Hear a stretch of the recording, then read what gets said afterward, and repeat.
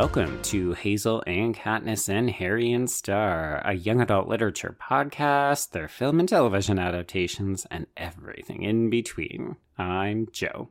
And I'm Brenna. And our show is created on the traditional lands of the Haudenosaunee, the Huron-Wendat, and the Anishinaabe on lands connected to the Toronto Purchase, Treaty 13 of 1805.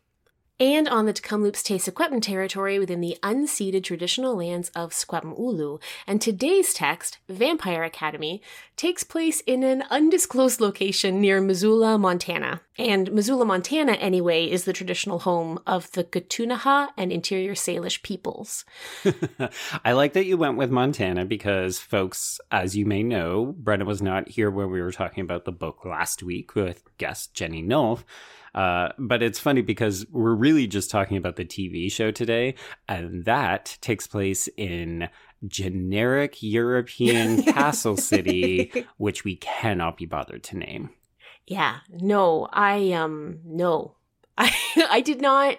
I watched the TV series, the first 3 episodes for today, and I read the book. Joe asked me to please watch the TV series first to see if that contextual information from the book was really necessary to understand what the heck is going on. Mm-hmm. How'd you do?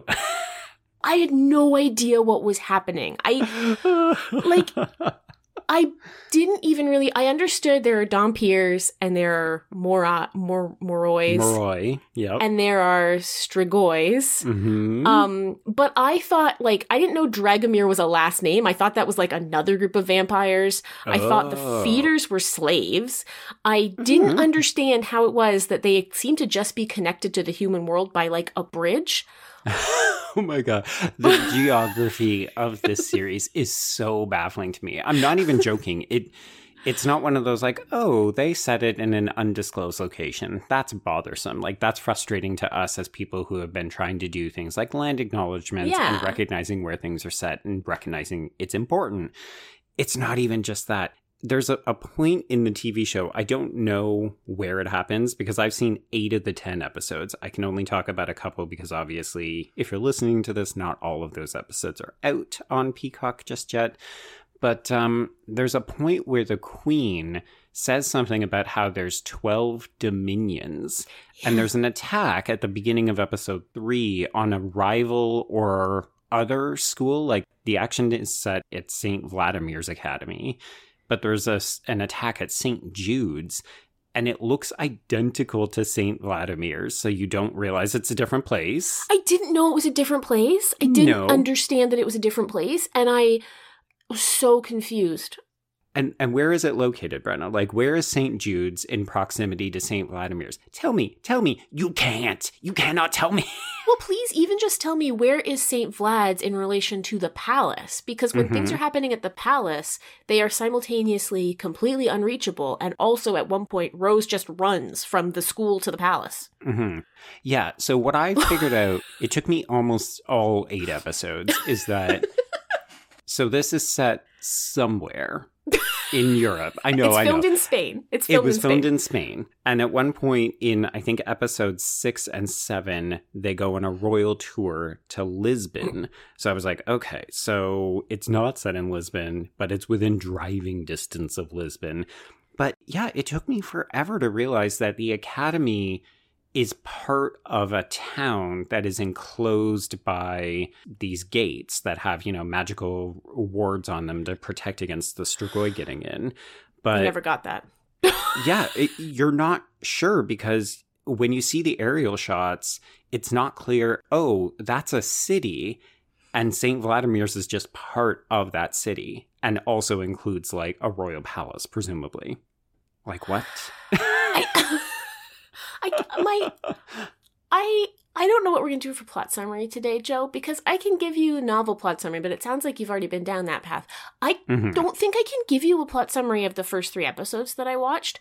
I know that it's the same general key characters, right? We have Rose Hathaway, who is a Dompier guardian in training. We have Lissa Dragomir, who's a Morai princess because her whole family is dead. And Rose and Lissa have this bond that is really unique, although never addressed, by the way, in the first 3 episodes of the TV series. Oh no, it's a plot point throughout the entire first season. It comes out, I think, in episode 7 or 8. It's not interesting enough for it to take that long to come out, let me just say. So those 2 characters are clear enough, but the relationship between how everything works, like, I didn't even really get that it was a high school, as you know from my confused texts to you, until like sometime around midway through the first episode. The show is not really sure of where it's located. And sometimes with supernatural stuff, that's okay, because the larger sort of supernatural like exploration is enough to keep you connected and interested and curious. But in this case, I did not find that to be the experience that I had. And I was really mad about it because I'm trying to grow as a person, Joe. And so when you were like Vampire Academy, I was like, okay, cool. I'm going to like... Yeah, give it a fair shot. I'm going to give it a fair shot. I'm going to go in like being stoked for it, and it's going to be great. And and I watched the first episode and I was genuinely so confused. It's so confusing.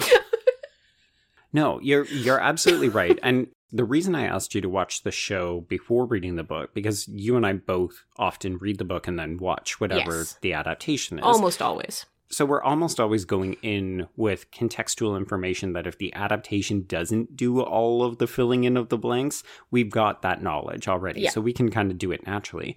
But in this case, I was watching this with Brian, my husband, and he had watched the movie with me because we both love Zoe Deutsch. You heard us talk about it last week with Jenny. You know, she's comedically very funny. The movie is much more of a horror comedy, and they drop a lot of the mythology to kind of give you, here's what Dhampir do. They protect the Moroi. Somebody wants to hurt Rose and Lissa. Go. And it's so much more streamlined and therefore accessible. But yeah, I think we were about 3 or maybe 4 episodes into this TV series, and I just turned to Brian and said, I don't know how anyone who hasn't read the books or maybe watched the movie is going to understand this. And then you were like, I have just the experiment I can run on this. I have a case study, and yes, she is the perfect subject for it. But yeah, I mean, I think one of the big challenges is that this comes from a person who has been down this road before. So this series was co-created by Marguerite McIntyre, which was fascinating to me because I know her as an actress. You know, she plays Kyle's mom on Kyle XY, and she also has ties to the Vampire Diaries. And that's important because the woman who co-creates the show with her is one Julie Plec, who is the woman who co-created the Vampire Diaries, the originals, and so on. So, Brenda, do you remember when we covered the Vampire Diaries and you watched a couple of those episodes? No. Okay. No, and I'm not being funny. I mean, I am being funny. You're kind of being funny. I was genuinely trying to remember what the Vampire Diaries was and how different it was from this. And I just apparently just have a big black hole in my brain where the Vampire Diaries used to be. I don't know. I mean, admittedly, that was another episode where we had a big distance between when we read it and when we covered it because you had some family stuff going on, so we had to delay the recording a bunch.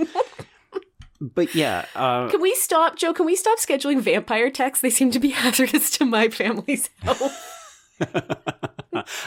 No, but point taken. The reason that Julie Plec is important is because the narrative that we're seeing unfold on Vampire Academy is very reminiscent of how storytelling was done on the Vampire Diaries, where there's way too many characters. They're all ridiculously attractive. Every single episode seems to center around some kind of ball or dance or festival, ceremony, ritual. Yes. And it seems like it's more of an excuse to do drama, put people into close proximity to one another who hate each other, who love each other, give them an excuse to dress up in very exciting clothing. I was going to say the puffy dresses seem to be very important. The dresses are great. Yeah. Yeah. I mean, this one is taking a weird sort of medieval look, whereas the film was very much like, oh, it's private school chic. So it's a choice. And it feels very evocative of everything that Julie Plec did on her CW shows. And she was very successful with those. The problem here is that the mythology is incredibly convoluted, but the acting is fine. It's not great. And I find that a lot of these characters don't have great chemistry. No. So even though I'm going to praise the two leads, because I actually think that the two girls are the best part of this show. The dudes are all really wooden, though. Oh, yeah. Like, some of them are very attractive to look at, but that is not enough to merit 50-minute episodes times 10. Well, no, and it's confusing, too, because the vibe that I get from the show is that it's supposed to be sexy, but it is not. It is not sexy. No. Because nobody has any chemistry. And, like, it's interesting because one of the things that I was struck by in the novel is how very chaste it is. Like, it gave me Twilight vibes in the sort of the chastity narrative, but also the slut shaming also, yeah. Oh, so much slut shaming. Oh my gosh. But also, you'll be happy to know we do drop blood horror only once in the TV show. Yeah, thank God. But I don't know. As I said, it gave me kind of Twilighty vibes because of that.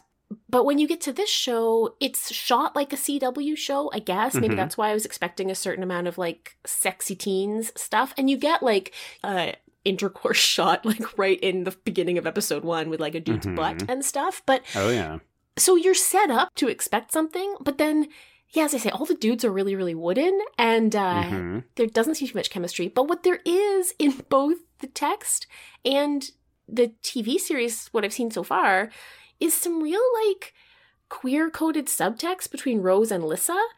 Yeah. That never which they gets don't want to pull the trigger on. No. So instead it just, because they're the only two characters who are compelling and have chemistry, and because you spend the whole book waiting for them to kiss and they never do, it's like, what a missed opportunity in the TV series to have some kissing.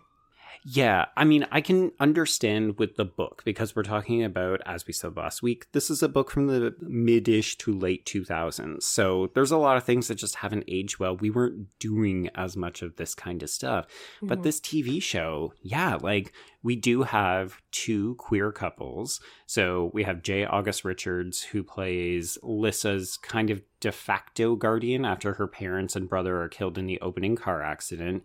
So he takes her on, but he has a husband, which is new. He's also much, much younger in this version than in the book, where he's meant to be kind of old and dying.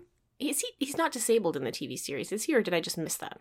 So it comes out at about the halfway point. Okay. So his illness does start to reveal itself, but it happens very quickly. Like, they don't integrate it in the same way you would expect, like they do in the book, where he shows up and, you know, he's got a hand tremor and then it gets worse later on. Right. They kind of accelerate that, but they introduce it quite late in the series, which surprised me. So he has a husband, which is like, okay, cool. We're doing queer people of color, which is refreshing and nice. He and his husband have no chemistry, and the husband is not a character. So, And then he has two adopted daughters. So Sonia is the girl who can talk to birds and levitate occasionally. She's an interesting character. She's kind of filling in the role of Lissa's roommate from the book. So she's the one who turns evil at the end. Oh, Natalie. She's Natalie from the book? Natalie. I thought she was a rewrite of Miss Carp. Yeah, so there's no Miss Carp in the TV show at all. Yeah. So she's kind of both those characters. And then he also has a second daughter who is Mia, and this is a big difference from the book. So Mia is the kind of human antagonist. Well, human. She's a Moroi antagonist in the book who goes after Lissa and Rose a lot, and she's kind of despicable, but also, as we said last week, she's really been mistreated by this family in ways that the book never seems to want to acknowledge. And here in the TV show, they've actually softened her. So she's still kind of a B word, but she's not half as bad. She's just kind of been left on the outside because she's not technically a royal. So she doesn't get to do a lot of the fun things that the other Moroi do. She doesn't get invited to the Moroi reindeer games. In the TV series, she's sort of the holder of gossip, and she decides when to, like, drip it out. Yeah. And then weirdly enough, that role gets transitioned over to Tatiana, who is Lissa's competitor for the throne in later episodes. I don't know whether you met her, but you technically met her because she's the one who Lissa's brother Andres is having sex with at the party in the first episode. Okay. So she comes back. I have some questions about the... Just a few? The Moroi social structure.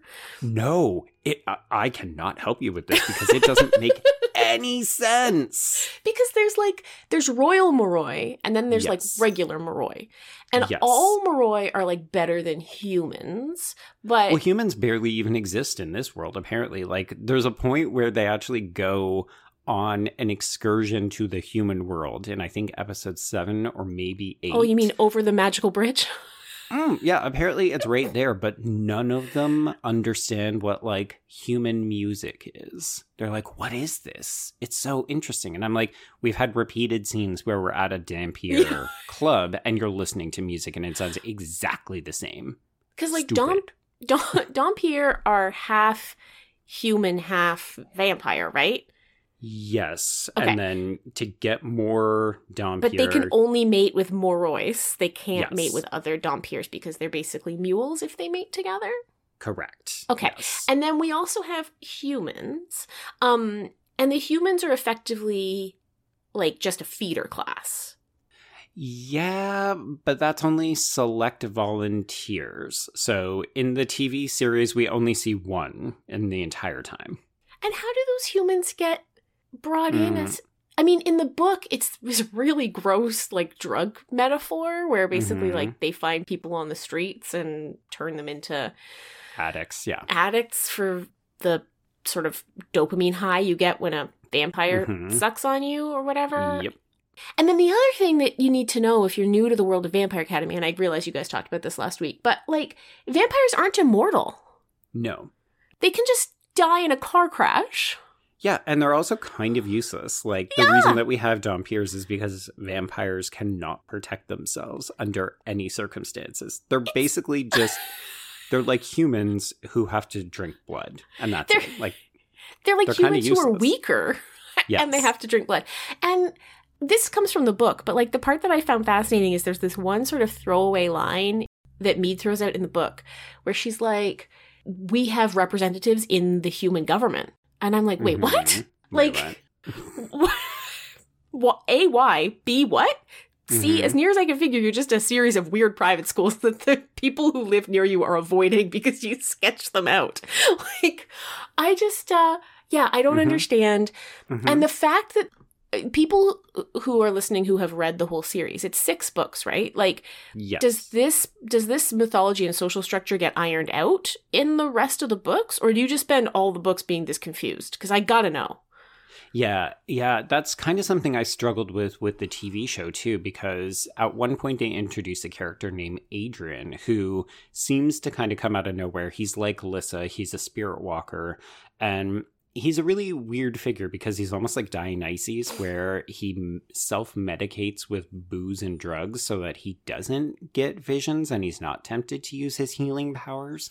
And it's really fascinating. And I was like, oh, what's this? You know, he wasn't in the movie, wasn't in the book. And then I discovered, oh, he's a character from later novels. So part of me wonders if some of the confusion about the hierarchical structure of, like, the Queen, the Dragomirs, and the Royals versus the non-Royals and all this other stuff, I can't help but wonder if it's because they're trying to adapt things from later books for fans, but it just makes it so confusing. Like, every episode, if you just got away from all of the mythology stuff and just focus on what's happening with Rose, what's happening with Lissa, I think the series would be kind of enjoyable. But the problem is that there's at least 16 main and secondary characters. I'm not even joking. No, I know you're right. I'm laughing because And they all seem to have their own subplots, many of which are romantic, which, as we talked about, no chemistry with anyone. No. And then there's all this mythology. And every episode, it seems like they introduce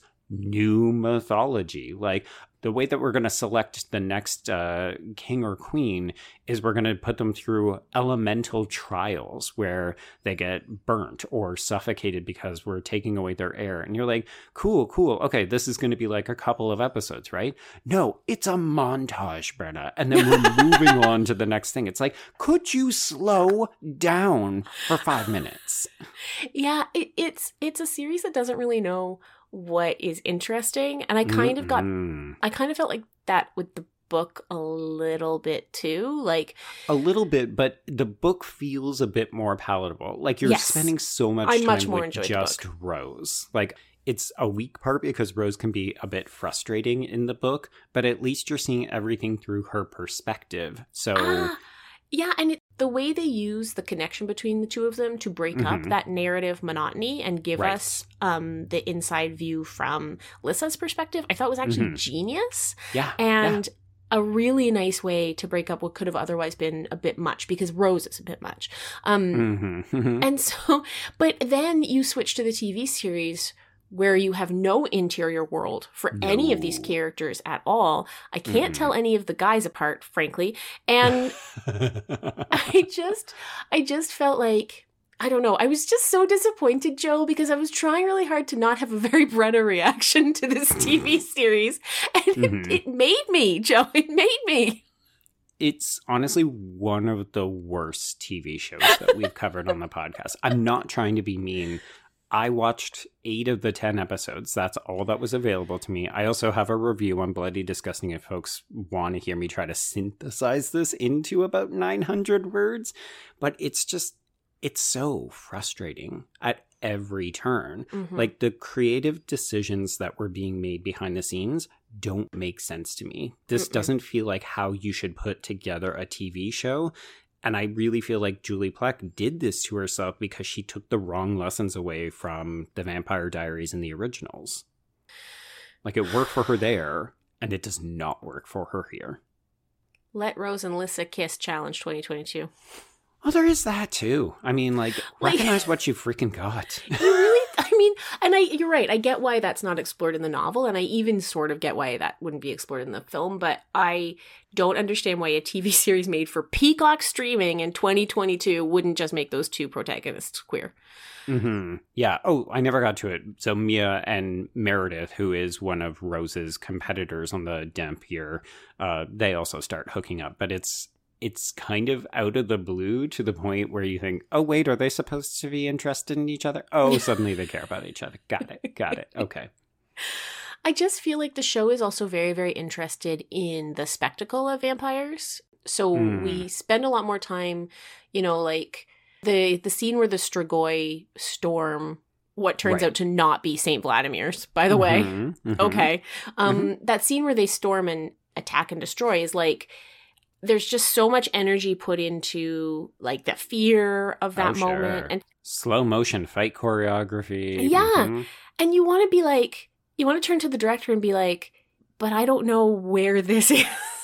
Like, you want to show me these slow motion fights and the drama of the Strigoi and the way they can like climb up the walls, and they're very scary. They're so much scarier than the vampires because they actually fight. Well, it's because they actually are the vampires that we know from every other text, right? Like, this is what we expect when we hear the word vampire. And then most of the vampire, quote unquote, action that we get in this show is Moroi, where it's just people dressing up in like Victorian dresses and going to balls. Okay. Yeah. Also, they're more like witches.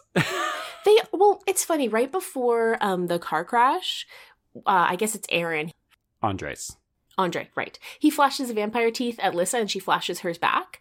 And it's like, if that moment didn't happen, you would get all the way through the beginning and you'd be like, which ones are the vampires? Like, it's just not clear until that one little brief scene with the feeders, who I thought were enslaved people. So, yeah.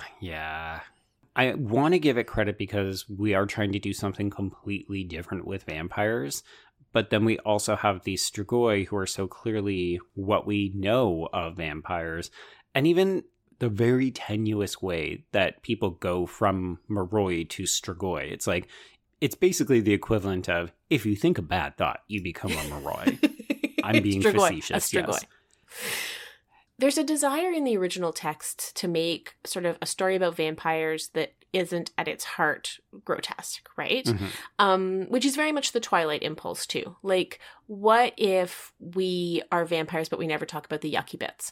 Right. Just talk about the kind of romantic, hierarchical power bits. And I totally get that impulse, but you're right. Having the contrast of the Strigoi in the same book, and worse in the same series when the Strigoi are so much more visually representative of vampires, it just makes the Moroi seem extremely boring. Like, why would you choose to be a Moroi? If you're not a Moroi royal, like, I don't understand why all the non-royal Morois don't just bite the Morois, become Strigois, and take over the world. Like, what is stopping them from doing that? A good union movement? I will labor drive for these people. Yeah, apart from the fact that apparently the Strigoi are incapable of controlling their emotions, which is something that I've gathered both the book series and hypothetical future seasons of the TV show would both explore, because there's a significant uprising where Strigoi have begun mobilizing and working together.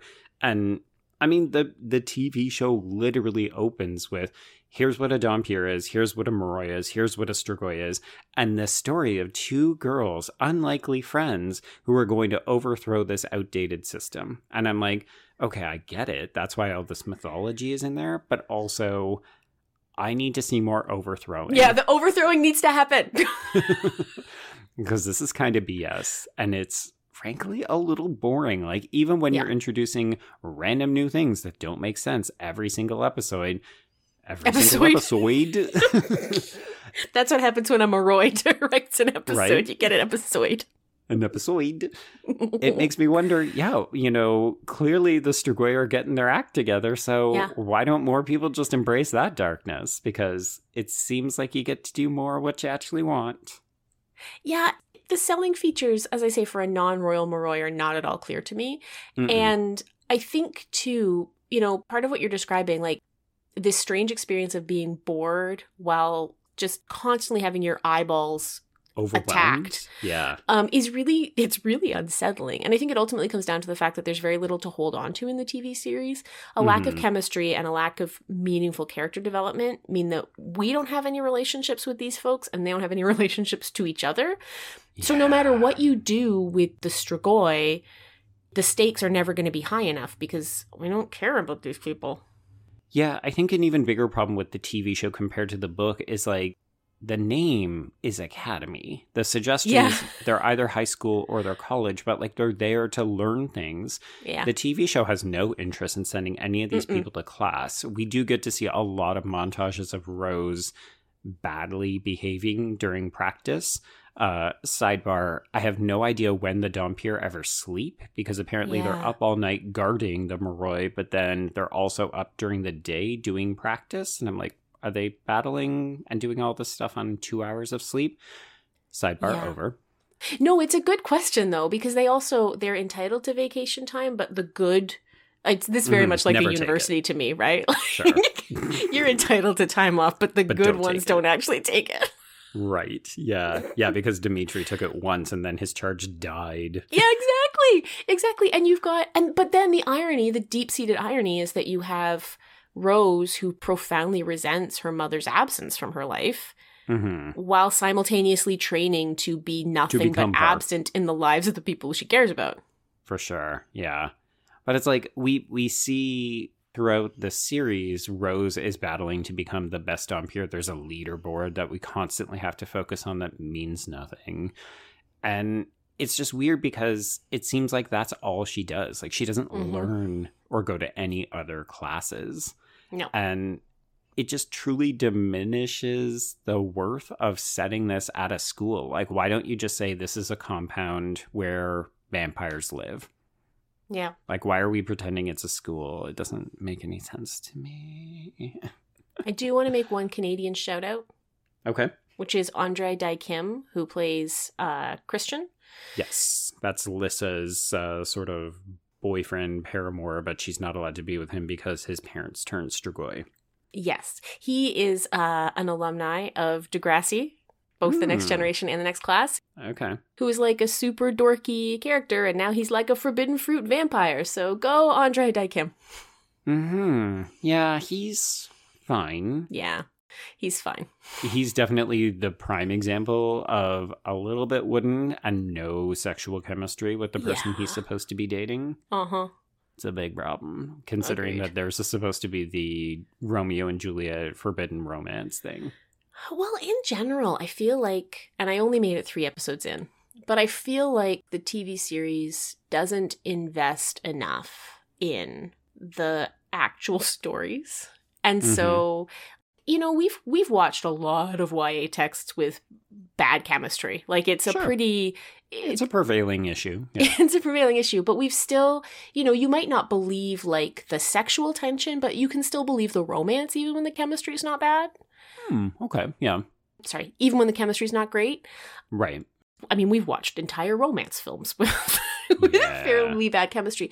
But I feel like here, I don't understand enough about any of these people, in fairness, by the end of episode 3, to understand why they would want to be in relationships with each other, why they're pursuing each other.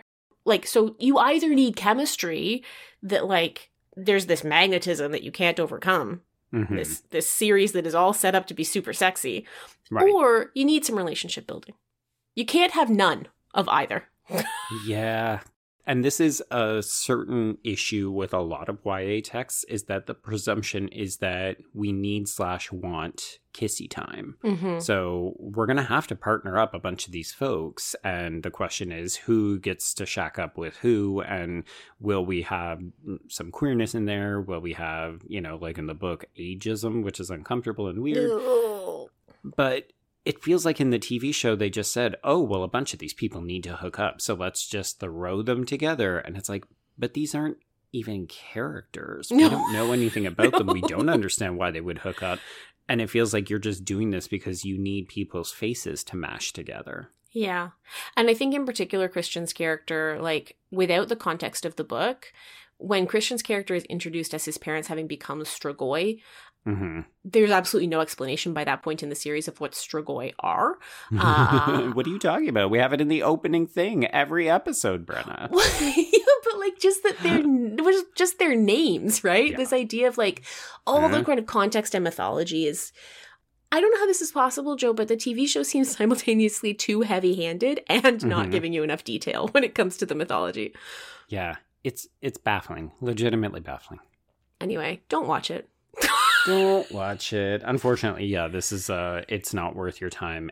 It does feel like you become invested enough in at least the performances that it sort of finds its footing around episode 4 or 5, but I can't say that even when it ends on a huge cliffhanger in episode 8, which again is the last episode I've seen, it still doesn't feel like appointment television. Like, I was actually happy to say, oh, there's no more episodes. Okay, cool. I can walk away. Yeah. Yeah. I, sometimes when I don't have enough time before we get to the show to have watched as much as I want, I'm disappointed. Right. That's not how I feel today. No. Yeah. Sad face. Yeah.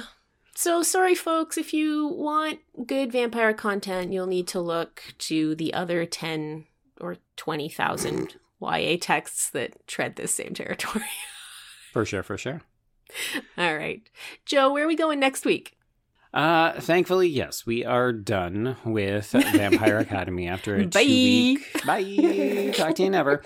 And we're going to head for greener pastures, but we're going to do some time traveling, Brenna. Woo-hoo! So we are finally dipping into Paper Girls. So we are, I think, Brenna, you're going to finally get around to watching all the episodes. So there's 8 episodes. I think we're going to cover the first 2 volumes of the comics. Okay. That should account for around the same time period. But yeah, Brian K. Vaughan and a great cast of girls on this TV show.